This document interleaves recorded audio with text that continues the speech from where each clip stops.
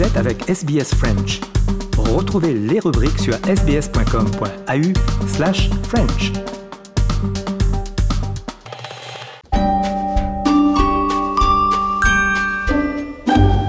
Bonjour et bienvenue dans notre nouvel épisode de SBS Easy French en partenariat avec l'Alliance française de Melbourne.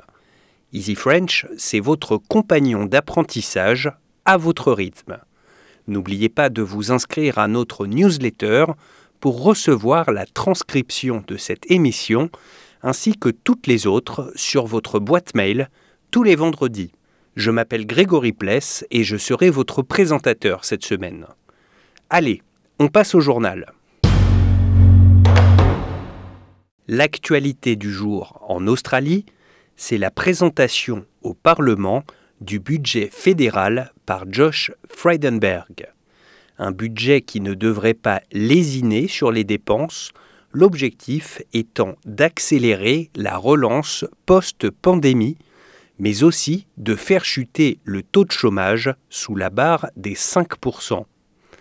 En dehors du coronavirus et de la reprise économique, l'un des éléments marquants de ce budget sera l'accroissement des fonds alloués au NDIS, le National Disability Insurance Scheme, cet organisme de soutien aux personnes handicapées que le ministre assure ne pas avoir oublié. In tonight's budget, you'll see additional funding for the NDIS. This is a wonderful program. It's made a profound change to the lives of Australians with disabilities and their families.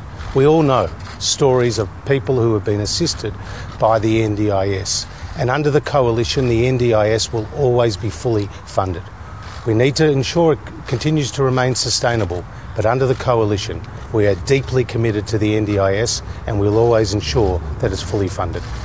On n'y croyait déjà plus vraiment, mais ce budget nous apporte également une autre certitude, celle que les frontières australiennes ne rouvriront pas avant 2022. La santé est la priorité absolue du gouvernement, a rappelé le ministre Simon Birmingham sur Channel 9. Australia is doing well and that enables us to invest. And you look across the world, in Europe they're going back into recession, a double dip recession induced by COVID.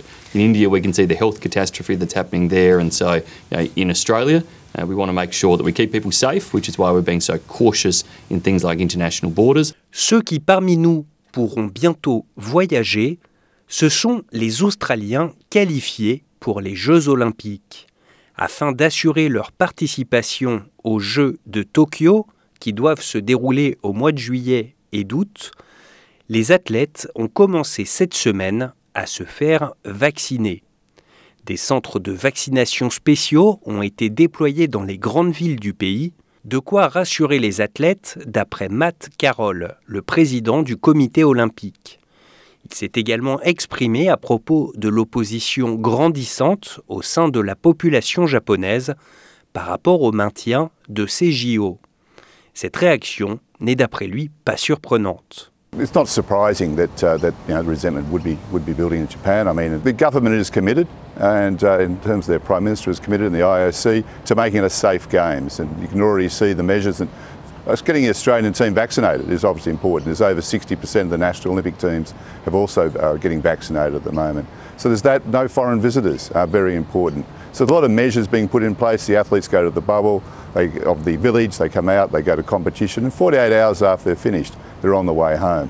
La ville de Sydney vient pour sa part d'annoncer une accélération de son objectif zéro carbone qu'elle compte désormais atteindre dès 2035, 5 ans plus tôt que la date à laquelle elle s'était précédemment engagée.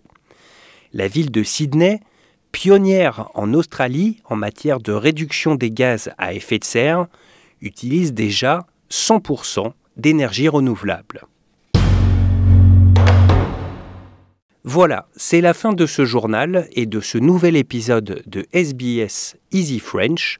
N'oubliez pas de vous abonner à notre newsletter pour en recevoir la transcription. SBS Easy French, en partenariat avec l'Alliance française de Melbourne, nous vous donnons rendez-vous vendredi prochain pour un nouvel épisode.